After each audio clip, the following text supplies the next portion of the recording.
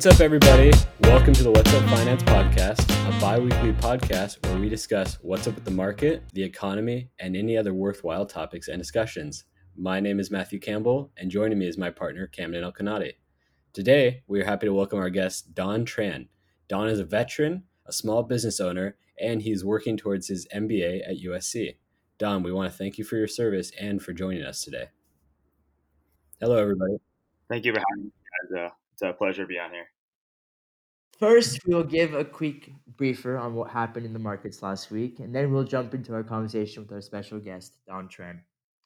This week in the markets, we saw tech earning reports in the beginning of the week, which jumped the market up 2 to 3%. And then closer to the end of the week, Thursday, Friday, we saw closing bell turn red. And this was due to the Federal Reserve funding mirage and tech mirage disappearing. And what this means is the Federal Reserve funding has given investors hope and optimism to the US returning back to its strong points of early 2019 to mid 2019. And with these strong points, we see the economy rebounding and the stock market rebounding. But this is a mirage because right now, economic data isn't as hot as it seems. Manufacturing data is dropping. The service industry seems like it's disappearing. And people are still not going back to work.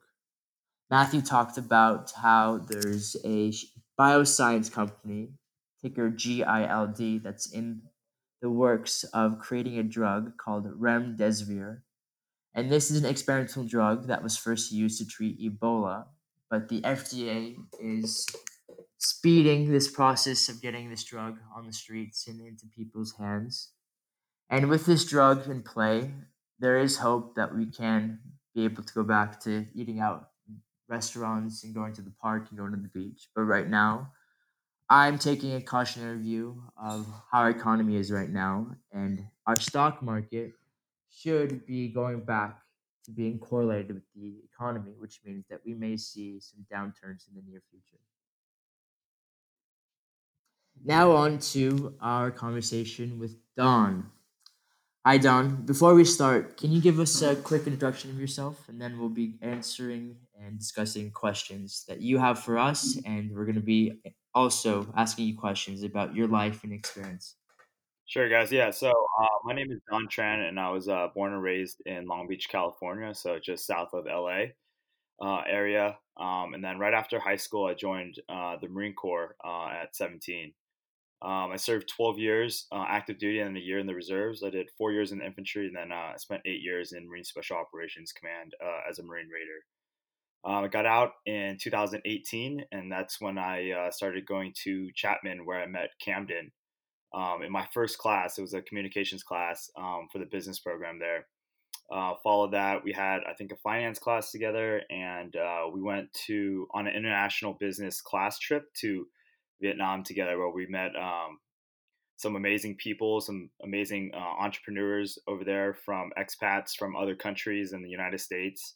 Had some wild times, but it was extremely educational and powerful for me. So happy to be on the show, and thanks for having me, Camden and Matthew, and excited to get into the conversation with you guys. So um, I also started two businesses when I got out of the military. One of them is called the Underwater Torpedo League, and the other one is Deep End Fitness. So they kind of coincide and work with each other really well. But to tell you a little bit more about it, the Underwater Torpedo League is like a underwater sport game that my business partner Prime Hall and I created when we were in the military together in 2010, as we were working as water survival instructors. We were getting ready to go to Marine Special Operations, where they do a lot of amphibious training, a lot of underwater stuff, dive school, and stuff like that. So that's how we kind of came up with the concept. We were just looking for a way to train ourselves to be better than the way that the military was already training us. So in most like military environments, there's like a lot of yelling, screaming, and stressful environments. And we noticed that, hey, although that does the trick and that either forces you to sink or swim, um, it wasn't the best way. So kind of came about a way of teaching people how to be calm, controlling their emotions, especially in stressful situations. So we incorporated a lot of breathing techniques, a lot of on-demand relaxation. So how can you think about something to calm yourself during a stressful situation? So whether that's in combat, whether it's before you go into a meeting or do a public speaking thing, just kind of calm you down a lot. So that's kind of what we're about. You guys should check into it, and hopefully Camden and Matt will talk about some more questions about that, and we can get a little into that a little bit more. Awesome. Just to highlight on a couple of things you said, you definitely made my Vietnam trip very memorable because you were my roommate. We traveled together, and I think I had the funnest, coolest Skyline trip being my roommate. So thank you for that. You're welcome, brother. And to go back into what you're saying about your company, you saw a problem that people were uncomfortable with doing water activities, aerobic activities in the water. And I do see this. Matthew and I spent many years in the Boy Scouts, and every year you would take a camping trip or some type of weekend trip to a lake or to Catalina, somewhere that involved water sports. And before we were able to get into the water, we were supposed to do a swimming test. And I dreaded these swimming tests so much because, regardless of how cold the water was, they expect you to jump in and swim about in the water for about 25 to 30 minutes. But they did this because people actually fear the water. They fear drowning, they fear the cold, they fear sharks in the water, they fear other animals in the water. And what you're doing with making people more comfortable in the water, as well as creating this great, hard fitness workout in the water, is a very unique idea. Yeah, Matthew, do you remember those trips at Boy Scout? Yeah, I do absolutely. And I think that it would have been great to have had some more experience beforehand, have a gym where we could have done more workouts in the water and really have been like prepared for those trips to Catalina. Because sometimes it was like 6 in the morning and the water was freezing. And then we'd have to jump in and, like you said, swim sometimes like a quarter mile or half a mile, and just spend a lot of time in the water. And like we kind of got through it. We always passed the test every year, but there was a lot of other kids in the scouts too who didn't or who wouldn't even go in the water. So definitely, um, I can see how the value in these workouts, like how this can prepare people for that. And Don, actually, I want to ask you too. Can you go over some more of the advantages that your workouts and these programs have versus like traditional gyms or other programs that gyms offer? yeah, of course, I would love to. So the number one thing is like we really focus on the mental aspect of it, right? So there's so many other different programs out there from fitness that also tests like your mental capacity from just like reaching that limit every single day. So like CrossFit's a really great program for that, or any physical workout program. But what we do is we take one of your major life sources away, which is breathing. So we go underwater and hey, how do you remain calm and actually use the efficient oxygen or your oxygen efficiently that you have already underwater? So we keep it in a really controlled, safe environment. But once you bring someone underwater and take that life source away from them, people actually have a natural anxiety to kind of stress out a little bit more. Like, hey, like I want to come up for air for breathe, but you can understand like, hey, how much can I actually handle being underwater for a specific amount of time? How much work can I do? That directly translates over to like, hey, we did an NFL program last year with six of the NFL players during their off season. So we kind of catered their workout programs from 19 to 24 seconds. That's the average length of a play for an NFL play. So we're taking oxygen and breath away from them for the 19 to 24 seconds and making them do a specific amount of work. When it translates to on land, like, wow, I could do all that work when I don't have any oxygen. Now, what can I do on the field with oxygen um, and like practicing, So that's kind of how we implicate that with us to the kind of training program that we have now. We also train a lot of MMA fighters on their programs, and we kind of utilize some of the techniques they do underwater as same as the techniques they do in the octagon. So it really works well for them as well. So right now we're training Dominic Cruz, and they're set to have this quarantine kind of fight on May 9th, coming up in 5 days. So it should be the first sporting event after this COVID lockdown that's happening. It's going down in Florida, so check it out. Yeah, it'll be dope. Great. Well, thanks for going into that a little bit more. Sounds like specifically for like high performance training and these athletes, it can really help them, um, especially like the mental aspect of kind of those sports. So that's great. And for our listeners, also, we're going to include the link to Don's gyms in the podcast notes. I highly suggest you check them out because there's some videos and some pictures of some of these workouts, and they're just insane. It looks amazing. It looks super tough, but something like it looks like something you need to try. Absolutely. Yeah, thank you. John, for the average person like Matt and I, we aren't the most fit. We went through PE classes. I could probably run like a 7.30 mile time. What would you do with us? Can you tell us and explain to us in detail how would the average person find you, and once they find you, what is the process of signing up and getting into the pool? All of that from A to Z. Yeah, sure. So a lot of people are checking us out now through just basic social media. So that's probably our number one marketing revenue because we're targeting people from anywhere from 18 to 40. So most people from 18 to 40 are on social media. So whether that's Instagram, TikTok, has a huge algorithm right now that gets you a lot of exposure.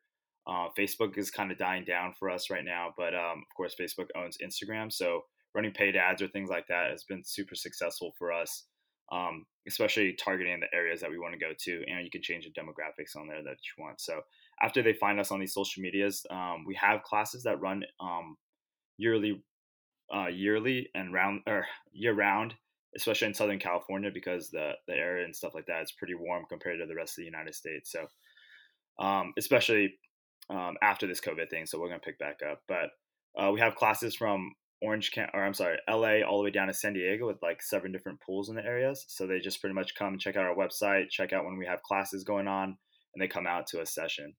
So, what a session looks like for a regular person when we come out. So, we always start the session with what we call a circle of trust, where we kind of break down, like, hey, who you are, what your expectations for the day, and then if you have any injuries or anything we should know about. But at the circle of trust is pretty cool because it's like the first time you're like half naked, pretty much, because you're about to jump in the pool and kind of telling you, the people around you, like, hey, what am I going to do today? Like, hey, this is what my goals for today. And then everyone in there kind of helps you get to that goal and reach that goal. So, it's kind of cool. But after that, we run a quick screener where we make sure that people can run and train at the type of capacity that we want them to. So if you don't know how to do the screener, and we can go over that in a second, but we'll get you there. So we have a whole bunch of instructors, always 2 to 3 instructors at each session to kind of help you out with that process. So the screen is kind of easy for some people, but it's a little bit more difficult for others. So it's swimming 25 meters underwater, and then doing a 10-minute water tread. So we'll teach you guys how to remain as calm as possible, be efficient with your movement as possible, and maximizing using your lungs as oxygen and as a flotation device if you need. After that, we carry a 10-pound brick across the water, just keep it out of the water for 25 meters. And then we go down and do a mass retrieval with no hands. So we take your goggles, we put them down at the bottom of the pool, bottom of the deep end, and then you go down and you pick it up with the mouth. Yeah, it kind of makes people uncomfortable. So really just teaching people how to stay calm as much as possible. So yeah, so that's kind of the process. And after that, we'll go into the workout. Um, for the people that are participating in the Underwater Torpedo League as well, then we'll go into some drills and then we'll run some scrimmages with the games and stuff like that. So that's kind of goes the basic flow. Oh, and then at the end, we'll do a circle of trust again, kind of seeing, hey, did you reach your goals? Okay, how can we improve next time? And then what are the steps you can work out during the week if you don't show up until the next weekend session to make you reach that goals a little bit faster and better. Amazing! Wow, that's amazing. Now you just mentioned the Torpedo League. Can you explain to the audience what that is? To me, it sounds like some type of game. Yeah, so for sure. So what we do is we take 2 little kids' hockey games or hockey goals, and we put them down at the deep end of the pool. We typically like to play anywhere from 11 to 15 feet deep, and that depends on the pools that we're actually training at. So most high schools that have a dive team or city colleges that have a dive team have deep pools down to that level, around to like 13, 14 feet deep, just because it's a regulation that they have that kind of depth when you use a diving board. So those are the kind of schools and pools that we kind of target to rent from. So we just rent the pool space from them. So After that, we get two teams to play against each other. So it's 5-on-5 in the pool at one time. And we move the torpedo and we try to put them into the goals. So you can throw it in there because it has actually glides and has a hydrodynamic effect where it can actually glide through the water up to like 20 feet. Or you can put it in there and you can grapple each other, and you can only move the torpedo while you're underwater. So if you need to come up for air, you need to pass it to one of your friends or just let go of it. And you can't grab anybody that has the torpedo. So we keep it as safe as possible. We have in-water safety, and then of course all the athletes have to be able to perform that screener before they play, so we can know that they can manage themselves when they're playing the game underwater. So it was developed by me and my partner, but there's always been a different version of it in the military. So a lot of Navy SEALs play it, Navy divers, Marine Corps recon guys, and the Marine Raiders like us. So that's how we kind of get started the game. But yeah, it's pretty fun. You guys should check us out. We should actually just got showed on Sports Center on ESPN. So that was pretty cool. It got us a lot of feedback and a lot of exposure. That was pretty cool. Yeah, wow, that's really cool, and that just sounds awesome. It sounds like nothing else, definitely nothing else I've ever played for sure. I'm really curious, Don. How long can you hold your breath underwater?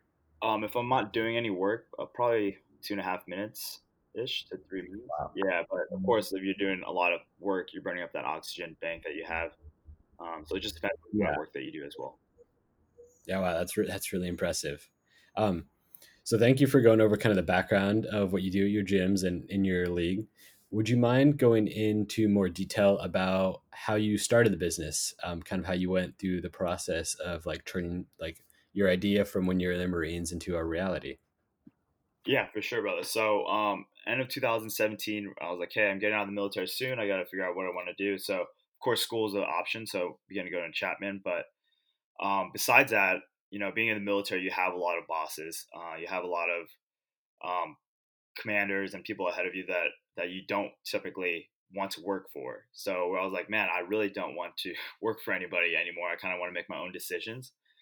So that's why I was like, hey, I want to start something on my own. So that's how I kind of came about like, hey, I want to be an entrepreneur. I want to figure it out and kind of build them. And like one of my biggest things that I like to see is to watch something grow, right? Whether that's your physical fitness when you're working out, or whether it's a business that you're going, or even your education level that you're going to and moving forward in life. So we were like, hey, what do we like both to do with me and my business partner? We're like, hey, we like to play this underwater football game is what we called it at the time before we actually trademarked it.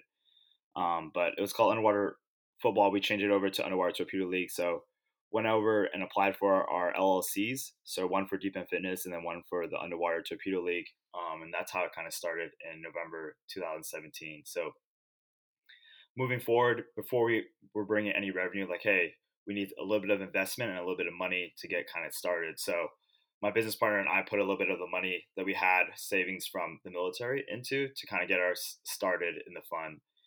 And we were lucky enough to have that last for about 6 to 8 months before we actually went out and like, hey, we need a little bit more funding. How do we do this? So the first thing we did, being veterans, you have a lot of like the SBA loan approval where you pretty much get approved for a specific amount for pretty easily because you're a veteran. So there's a lot of benefits in that aspect. So we took out a small loan and kind of ran with that loan until um, so I guess we'll talk about the finance side of it first, and then we can go into a little bit later if that's good with you guys. But okay, cool. So then, yeah, so up until like December of last year, we were running on the SBA loan alone. We were making starting revenues after like 4 months into the project and the program, but not that much. So up until that point, we ran off the SBA loan, and then we started getting figuring out like, hey, we're going to need some a little bit more money. So we explored different financing options. So I went to this financial entrepreneurship class at Chapman where like, hey, what are the best choices, right? So you can either go the VC route, you can go raise your own family and friends round, you can find some angel investors. So we kind of did a combination of angel investors and a family and friends round that we opened in March 1st, pretty much. So today's May 4th, but of course the COVID thing kind of happened, so that kind of fell out. So we got a little bit of money from our family and friends and a few angel investors, but it wasn't enough to where we were raising. So we were trying to raise $300,000 at the time using a convertible promissory note for the family and friends round. Um, and I'm for the listeners that don't know what it is, it's pretty much the money that you're borrowing from your family or friends acts as debt until a certain specific point. From that point, hey, if you raise $1 million, say that's the quota that you need to hit, raise $1 million in your seat or your round A in the future, then that would turn into equity at a discounted rate for your family and friends around that invested. So that's what we kind of did with the angel investors. But of course, the COVID thing happened, and then the market took a big dip. So after that, we're like, hey, everyone's like, hey, I don't really want to invest my money right now. This is kind of too risky for me at the moment. So we started exploring different other options. So we looked into crowdfunding a little bit with Kickstarter, Indiegogo, but that platform wasn't really happening for us. So we explored this company called Republic, which was pretty cool. We didn't get approved for it, so learning lesson there. But they wanted to see a little bit more traction. But where Republic is different from Indiegogo and Kickstarter is that they actually use a convertible promissory note as well. So anybody can invest from $100 to $100,000, whether you're accredited investors or just any investor out there. So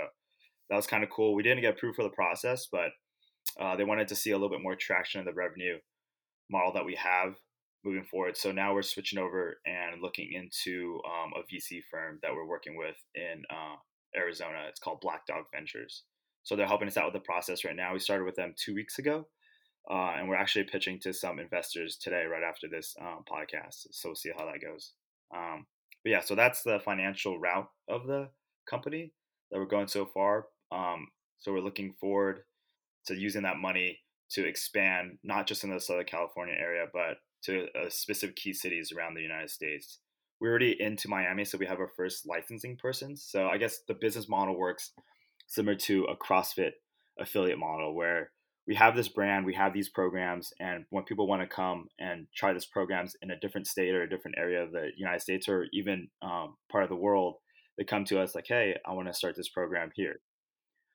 They come out, they do an instructor course with us, and they kind of get certified, and then they take their certificate, and then they go to the pool and they find a pool that they want to rent, or if they have their own pool, and they pay us an annual licensing fee to run our programs and use the name pretty much. So that's the expansion kind of model that we have. But other than that, our other revenues come from our online programs, the registrations that we have here in Southern California, a little bit from merchandise, and then we're also creating a whole bunch of other things for like a mindset workbook we're working on right now to some workout equipment that we're also producing in the near future. So that's kind of the business model that's breaking down to.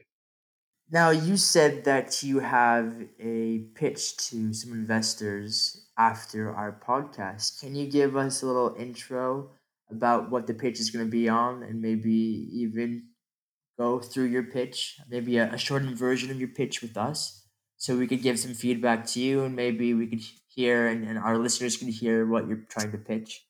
This is very interesting. What most of us are experienced in, and what most of our listeners are experienced in, are in public investments where everything is disclosed on the public market with the SEC, and all information is available to us. Whereas if you're not a accredited investor, you can't invest in private startups or private companies. So maybe this is a cool introduction to the other side of the investment world in private investments. Yeah, I would love to, brother. So pretty much when you're at a new company like this, so we're about like 2.5 years into the company right now. So whether you're revenue producing or you're still a business concept or a business idea, right? So you can still both pitch to VCs, angel investors, pretty much to anybody. So as long as there's kind of like an audience for it, right? It's all free game. So whatever you want to do. So our strategy going into this right now, since we're a low revenue producing company right now, and we're not making any profits yet, is to sell the idea and us, the entrepreneurs that are trying to go into it. So pretty much going into our background of how we met each other, right back in 2010, water survival instructors going to special operations, going deployments together, using these training methods that we've kind of established to train our team members and become more mission ready. So kind of taking that concept and how we can apply it to the civilians out here. So our biggest kind of like punchline or whatever you want to call it is remaining calm in the clutch is what we're kind of going for, right? So every single athlete out there, from business our athletes, professional athletes, to business owners, to people in school. Everybody wants to be able to remain calm under pressure. So that's the kind of avenue that we're taking it, right? Identifying a gap in the market. Hey, all these pools that we're renting are losing money after the first year they open. So, hey, that's a gap that we can identify. And also, people are looking for, I don't know if you guys noticed, but in the recent years, a lot of like these boutique fitness kind of style has been more popular than the global gyms. Like, hey, going to 24-hour fitness or going to LA Fitness, right? CrossFit's out there, yoga, to all these different types of new training methods, even boxing gyms. Pretty much local gyms are blowing up more, especially in the Southern California, New York, Miami, and Seattle, Portland area ish. So, all the major cities on the West and the East Coast have been catering more towards these boutique fitness and going from there. So, we're just challenging ourselves to explore the options and let our investors know that, hey, following this trend kind of thing, that we're offering a program that offers a physical fitness, low impact, kind of increasing your VO2 max, which is like how efficiently your body handles the oxygen levels while you're working out, to really hitting this mindset side. And mindfulness and mindset and mental health is a huge issue nowadays. So we're really targeting that and letting our investors know that, hey, this is something new, something innovative that's not going to just be here as like a trend, but has huge benefits for people in the long run as well. And of course, it's going to keep them coming back. So hit about the benefits and then kind of our business cycle and how we bring customers in, right? Because at the end of the day, the investors just wants to know how you're going to bring the money in and how profitable is this going to be for them. Like, that's pretty much it. So we break down for us, our virtuous cycle is what we call it. So pretty much, hey, getting all these professional athletes to train with us, from PR exposures, like we were talking about Dominic Cruz, training him, kind of using his story, and how we're training him and having him fight, especially during this time, the first sporting event, to getting on to ESPN, and all these PR things, and kind of blowing up our name is the biggest thing. So that's why we train all those professional athletes first. That will in turn drive into the pool locations of, hey, while these professional athletes are training with us, hey, let's bring them into the pool. And I want to do that kind of the same program, or mid-level athletes as well, from trying to get to the professional realm, and that are looking for something different that will bring their athletic level a level higher. So of course they can be more competitive. That in turn fills up our pools locations and our classes, and that will give us a bigger opportunity to license out the name and expand to these other key cities throughout the United States. And we're working on Australia and Sydney right now with some of my friends I have out there. So going into our virtuous cycle and how we do that, diving into our business network and who we're working with right now and how that has leverage, right? So we're working with Sony right now. They pretty much funded us with $100,000 of camera equipment that we can use underwater, kind of testing their underwater capabilities, things moving forward, and of course, giving them content to use as well. Working with Tier Swim Company that provides us goggles and stuff like that. So all these companies giving us a lot of exposures and stuff like that, helping us trying to get to a media content deal, which is the biggest probably revenue that we're going to have coming in. So pretty much taking the game, the underwater torpedo league game, and then having spectators watch it. So turning it into like a NFL or NBA or some kind of spectator sport like that, and allowing them to know that, hey, this is where you guys are going to make a lot of money, pretty much. So that's going to come in where it is, and then going into the benefits of the program that we talked about with you guys already, and like the kind of core process of how we came up with this program and the benefits, and things like that. So for us, we really preach this acronym that we have, the operating system we use. It's called FREE. So FREE. The F stands for focus, like mental focus that you need to have to focus on a task. The R stands for relaxation, but we take it a step deeper, going to on-demand relaxation.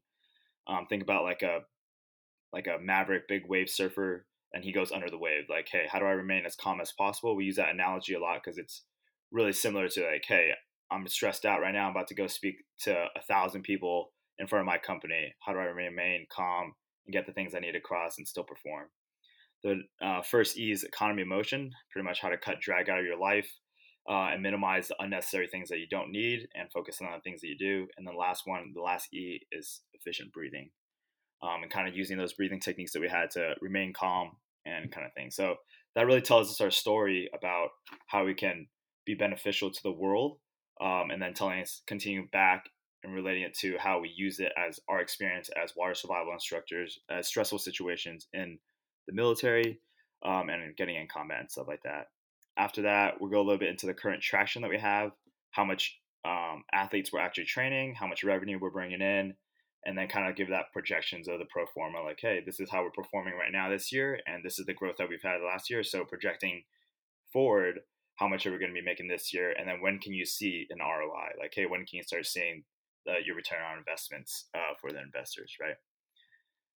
After that, of course, we go into our assumptions and risk, because with any new business, there's a lot of risk going into it, and then they just want to make sure that we're covering all, crossing our T's and dotting our I's and doing the due diligence. So for us, training underwater could be incoherent or inherently a little bit more dangerous than other training programs. So we're just giving them a warm and fuzzy about how we're ensuring the environment that we're training is as safe as possible, and as well as managing their money and how well we're going to manage their money that they're going to give us. And then fast forwarding a little bit for the pitch today, we really want them to know, hey, how we're staying active during this COVID-19 kind of lockdown, and we're not revenue producing. So I think that's huge for us moving forward. Kind of letting them understand, like, hey, we're still being productive if possible. We don't need money right now per se to continue to drive forward. So with the money, how much more can we be successful? And then the last thing that on the pitch deck is pretty much like going into the ask. So with this company, trying to raise $500,000, and then why we're using the money for, or what we're using the money for, which is the expansion, um, develop some products, and then get pretty much like an agent to kind of manage that content distribution for us. So yeah, I don't know if I went in too deep, but that's pretty much the pitch deck that we have going into it. So now I want to get into the entrepreneurial side. So I've taken a couple classes at Chapman that were based off of entrepreneurship. I've taken one called financial entrepreneurship, and I've taken one class with Mario Leone. You've heard of him, and I think you've worked with him before because he runs the incubator center at Chapman. Now you have a love, a passion, and a drive to achieve your goals within this business, but the education of knowing how to start a business and knowing what legal structure to choose and knowing what paperwork to fill out and knowing exactly how to get the funding and all of that. Most people aren't born with that. You're born with the ambition, you're born with the love, you're born with the desire, you're born with your choices, and you're born with your preferences. But all of the other educational aspects of it, you have to learn. How has Chapman taught you these things? And was it more of a self study where you had to learn things from people by asking or by using other professionals in the field, or were you able to learn it from the classroom? I would say it's a huge combination of both. So at Chapman, I did a business admin degree there that I finished in December, but I wanted to keep it as open as possible. I didn't want to follow any like focus, like finance focus or entrepreneurship focus, because I wanted to pick the classes that was going to directly relate to the where I was in the business at the time. So it's pretty cool because I was able to bring all like my business problems to the classroom and kind of discuss it with the professors and give like real life feedback that I could use that advice the next day. So that was amazing for me. So I am part of the Chapman entrepreneurship program at the Leatherby Center. We did like a little Panther cage match pitch, which is like a Shark Tank kind of version at Chapman. So that was super successful and helpful. And I was able to link up with a whole bunch of mentors at Chapman, as well as the Chapman connection, right? Like the alumni connection that they have with so many people around Orange County and other entrepreneurs to finance teams, legal teams. So that was super helpful. But the biggest things I learned, of course, is through mistakes, which kind of suck. But mistakes in the entrepreneurship like field, especially, cost a lot of money, cost a lot of time that you don't have a lot of. But learning through this process, it was super successful. So my business partner went to the executive MBA program at USC, and he did the same thing. So I was at the undergrad program at Chapman. He was at the USC program. So we were able to get so many advisors, so many mentors to kind of help us out with the process to minimize those mistakes, so we save a little bit more money and more time. So fast forward, I'm hoping to go into USC as well in this fall in the same program, taking what we've done with the business so far and then re-engaging with the same professors about the business and seeing the progress and then continuing to go on. So super excited about that. So still waiting for the decision of me getting into there, but yeah, we'll see where that goes. But I would definitely a combination of both, brother. What has been the most difficult challenge that you've overcame? And if you haven't overcame this challenge yet, how do you propose doing it in the future, or how are you planning or trying to solve it right now? So as if you guys don't know, Camden's been helping me out with a little bit of my finance stuff for the company as well, getting it off the ground. So before we didn't have any money to really hire any finance guys, and Camden's on top of his finance things for sure. Like one of the smartest dudes I know. So I was like, hey, Camden, can you help me out? But the biggest thing that he saw and that we see now and we're still working on is budgeting, right? When we got that small business loan, we were like, hey, man, this is a lot of money. Especially, I mean, technically it's not a lot of money, but for anybody starting a business, like, wow, what can I do with this money right away? And we were started chasing a lot of dreams and a lot of ideas that we had that all required a specific amount of money and a specific amount of time. So moving forward, hey, how do I prioritize the things I need to do? And then how much money and time do I allocate towards that? So budgeting time and money is the biggest thing that we're still working towards, but I think we're getting better at it every single day, especially understanding the risk that we have now with not producing any revenue to kind of back us up. So that's the biggest thing, challenge for sure. Don, you brought up a very great point about the challenges you were facing and about how you're trying to overcome them. And you're on the correct path of doing it. And the challenge that you face, most people face. It's a generic challenge that is very difficult to overcome because most people don't understand it. And it's more about a behavioralistic problem that we all face: spending, consumption, instant gratification. Fiscal responsibility is something that we aren't born knowing. It's something that is taught to us, and it's taught through experience and practice and practice and practice. And I really appreciate your kind words of what you said. And I'm always here to help you anytime. And I enjoy helping. It's a great experience for me, to learning experience, as well as I'm able to help a good friend. But fiscal responsibility is something that a lot of people need to understand better. And it comes from not knowing financial literacy. And that's something Matt and I are helping out with local high schools and middle schools. We're mentoring high schoolers and middle schoolers on the fundamentals of financial literacy, because curriculum nowadays in K through 12 schools don't have that. And that's what we are trying to teach them. Yeah, I think that brings up a great point, really. But and like you said, like they don't really teach that whatsoever. But there are a lot of programs out there now, especially like the biggest program I see that is really successful for um, young people growing up is like the Girl Scout cookies. You see them, hey, how do you sell all these cookies, manage the money at a very young age? That's money that's not yours, and give it to an organization to provide for future operations or whatever they want to do in the future. So I think that's a huge successful program that are popping up around the United States now. So that's really good. But when I was growing up, there was no financial education whatsoever until I got to the military, and they're like, hey, you got to be responsible with your money. They teach you a little bit about that, but it's such an important skill for everybody to have at a young age. So I think that's a huge portion of education that should be implemented in the future. Now, in analyzing companies and their financials, in order to increase the bottom line, which is net income, your earnings, there's a couple of things you could do. First is you could increase revenue by getting more sales, by servicing more people. The second thing you could do is by lowering your expenses, and that is the most difficult thing to do because there's many ways you could do it. You could cut your costs in fixed costs, lower your utility, lower your rent, downsize.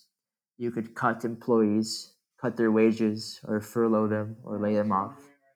Or lastly, cut your overall company expenses. So no longer do R&D, cut your own salary. And it's difficult to implement because you don't want to fire people. That's the worst thing you could do.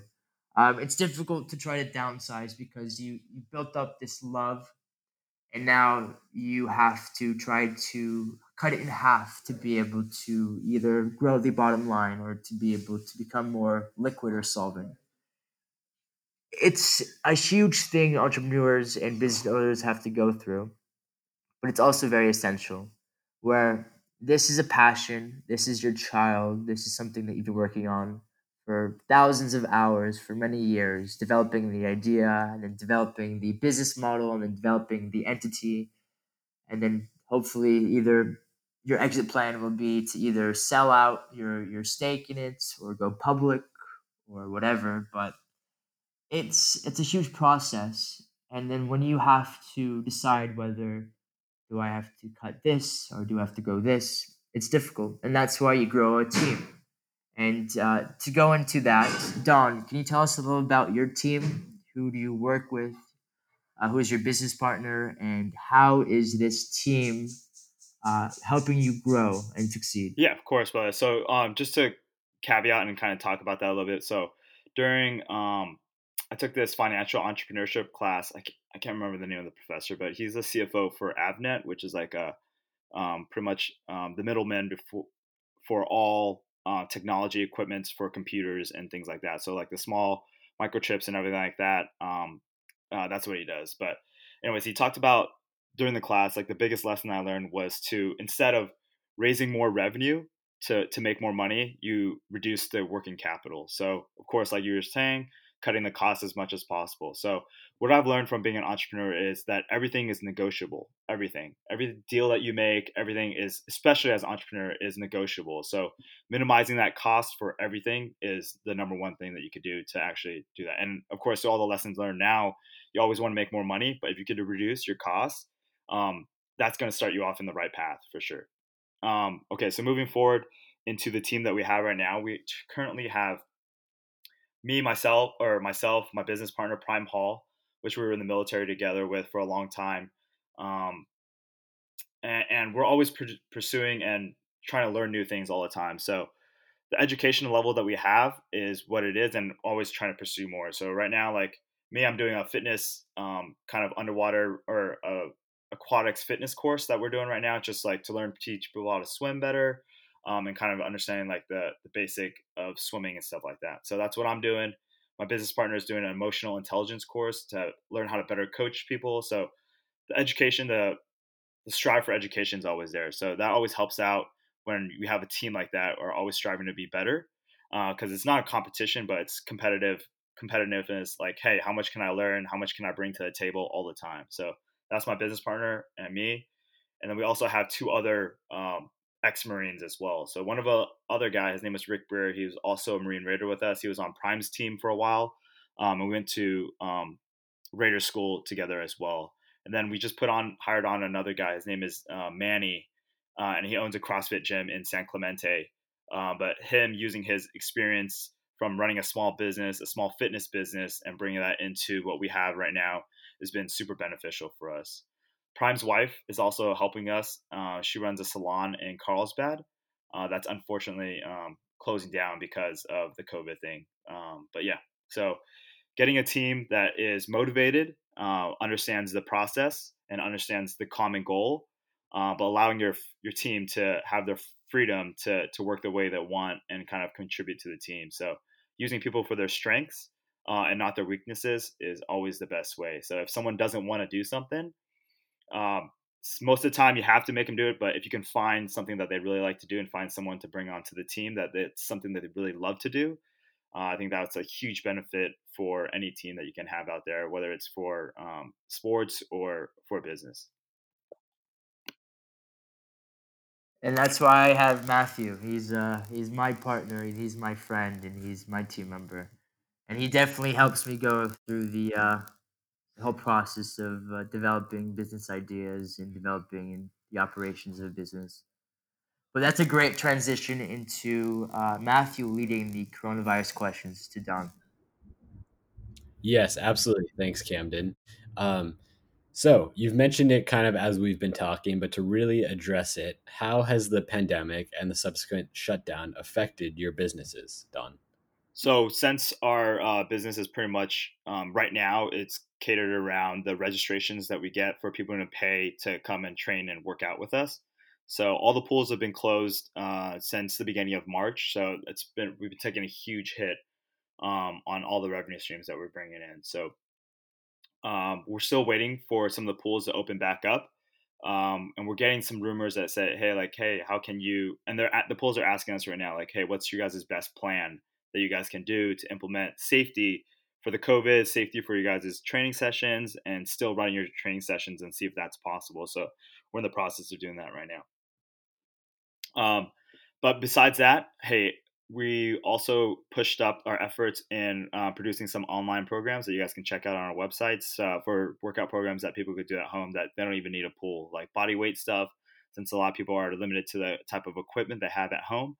Um, and then releasing our kind of mindset workbook. It's called Free Your Mind, pretty much running through the process of kind of prioritizing your goals, minimizing drag, and using that free principle that we talked about earlier to maximize your life, not just in the fitness world, but in your everyday life, as well as doing some coaching, elite coaching with some business executives, some professional athletes, and moving forward. So that's how we're kind of catering and adapting to that type of situation, and kind of using this downtime as a way to find different revenues and changing your pretty much your ideas. So when you're starting a new company, you have kind of a set idea and set goal in place, but you always have to be adaptable and flexible to your environment, just like anything else. So that's how we're kind of staying productive and active during this time.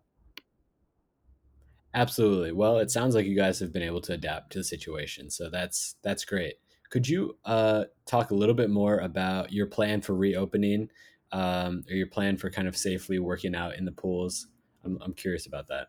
Yeah. So right now, in the water, the chlorine kills the virus, so we know that for sure. So it's about how we still keep people separated as much as possible, with that 6 feet minimum that California kind of requires at this time. So one thought that we thought about is, hey, renting more lanes. So currently we rent 3 to 4 lanes on the deep end of the pool, depending on how big the class size is that we go into it. So hey, can we leave those lane separators in there to keep people in their own lane while they're doing the type of training? So that's something we've explored, to having different times or minimizing the class, a little bit smaller, but still producing a little bit of revenue, and still running these classes, but having that separation that we need. So that's another way that we can kind of go about it. But we don't really know what the effect is right now or when the pools are going to open back up. But we're hoping for May 15th is some pools in Orange County, and then LA is looking like June 1st right now. So a month from today. So, say that you open May 15th or June 1st. Do you have interested previous clients or new clients that are ready to jump back into the pools and start working out with you? Yes, we do. So when we kind of thought about the process like this, right? So kind of worrying about it a little bit, but there's going to be either two ways, right? So one is going to be, hey, everybody wants to get back outside, everybody wants to get back in the water, or they want to be active as much as possible, and we anticipate probably like around 70% of the people of our old clients are going to want to do that. The other 30% were like, hey, these people are like, hey, I've kind of become accustomed to working out at home, kind of staying in and doing my own thing, and I think that we anticipate like around 30% of our old clients doing that. So we're trying to keep people as active as possible. So still running like Zoom calls once a week with all of our coaches and all our instructors that we train with, and having them like continue to talk to all our clients and all the athletes that we train with still. And releasing like staying people active with social media on Instagram, having people submit videos to us that we can repost for them on what they're doing at home to stay active and stay healthy. So trying to keep that community tight as possible and let them know that we're still there, of course, and releasing some newsletters as well, kind of keeping people updated, releasing some blogs for people to read. But yeah, that's what we're doing. Awesome. And then our last question is, what advice would you offer someone looking to start their own business? The best thing is come up with a great plan, and like my previous mistakes and stuff like that is come up with a great budget plan from the beginning, and have clear lines and rules that you set. If you have a business partner, then hey, like this is how much we're budgeting this month. Hey, have them sign some paperwork and kind of get that initial um, unwanted talks out in the beginning. As soon as you have like the best rules kind of established in place and everybody is on the same page, you can kind of move forward um, to a lot of growth. But before that, there's going to be a lot of back and forth about, hey, what's right, what's wrong, how much can I use here, how much can I spend there. So that's the biggest thing that we learned, having those clear, definitive lines, like defining the relationship and what is expected out of each person from the get go. I think that that's great. I think that our listeners have been able to get a lot of great information from you and advice. Thank you for everything you've brought in this discussion and the things you've outlined for your business. I think there's a lot of valuable information here, Don. Yeah, thank you so much for having me, Yeah, guys. I really appreciate it, and it was great talking to you guys and learning about it. And I really follow you guys' newsletter every week, and that's like the financial information I get every week because there's just so much different information coming on like the different news channels all the time about. It's just too much to process. So reading your guys' newsletter every week is awesome. thank you. We are really happy to hear that. We do our best to kind of take in all the information that Camden and I get throughout the week and kind of compile it. Especially Camden does a great job summarizing the market in just a few bullet points. So that's exactly what we're going for. So thank you for that. Um, Camden, do you want to switch us over to the term of the week? Yes, and thank you, John, for that. It's something that I pride myself in, but during this time, it's very, very difficult to try to understand what's happening in the economy and in the stock market because there's this huge gap and disconnect between the two. And from all the data and information I've been learning from my intermediate micro, intermediate macro, and international economics, international finance, and international business courses I've taken at Chapman, you can't learn this in the classroom. You have to wake up in the morning, read the news, follow the stock market, trade, win, lose, and it's something that I'm looking forward to in the future. But right now, it's very hectic. So for all our listeners out there, if you are trading in this market, be very cautious and be very open minded to taking on heavy losses. But also, it's a great opportunity to learn about trading and to learn about volatility and to learn about the ups and downs in the business cycle. So, term of the week this week is earnings estimate. In the beginning of this podcast, I spoke about the tech earnings we had last week. Earnings estimate is an analyst's estimate for a company's future quarterly or annual earnings per share. That's great. That's very timely, I think, now because we just went over some quarterly estimates. Um, so I think that was really a good topic. Camden, are there any earnings estimates that came up recently that you think were important or worthwhile to mention? Two, two earnings reports that I want to highlight. The first is this past Sunday, Warren Buffett had his annual Berkshire Hathaway shareholders meeting, and this touched up on his views of what's happening during this environment, and then also the performance of his renowned company, Berkshire Hathaway. And they reported a heavy loss, and they totally divested away from airlines. So this had a huge effect on airlines. This market opening today on May 4th, 2020. So he's divesting away from airlines, and I thought that was very interesting because I don't see myself ever not flying in the future. I feel like it's vital to be able to get on an airplane and travel internationally, domestically, within your own state. It's vital. And even though the profit margins of airlines will be decreasing because of demand is going down, oil prices are having a huge effect on them, and just the overall fear people have in flying now, and this fear might last another year or two. Airlines will always be around. They might innovate into something new, maybe a hovering aircraft or a spaceship or whatever. But airlines will always be around. So I thought that was very interesting that he totally divested away from airlines. He sold out of all of his positions from United Airlines, Delta Airlines, and American Airlines. And then Amazon e-commerce is huge now because it's very convenient to just shop online and order the essentials or the non-essentials to your house. and they reported an increase in sales and revenue, but their earnings did not meet the earnings estimate that analysts put out. Great. I think those are two big takeaways and definitely something significant, especially for Warren Buffett, because he has been in the airlines for a while. And I think you're absolutely right.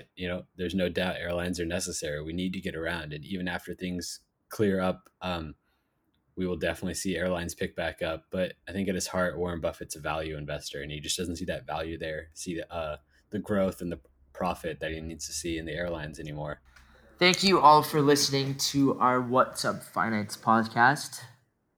We hope you've enjoyed this week's podcast, and we love your feedback and to hear what's up in your lives. Please check out Don's businesses and feel free to shoot us an email to the address in the podcast notes below.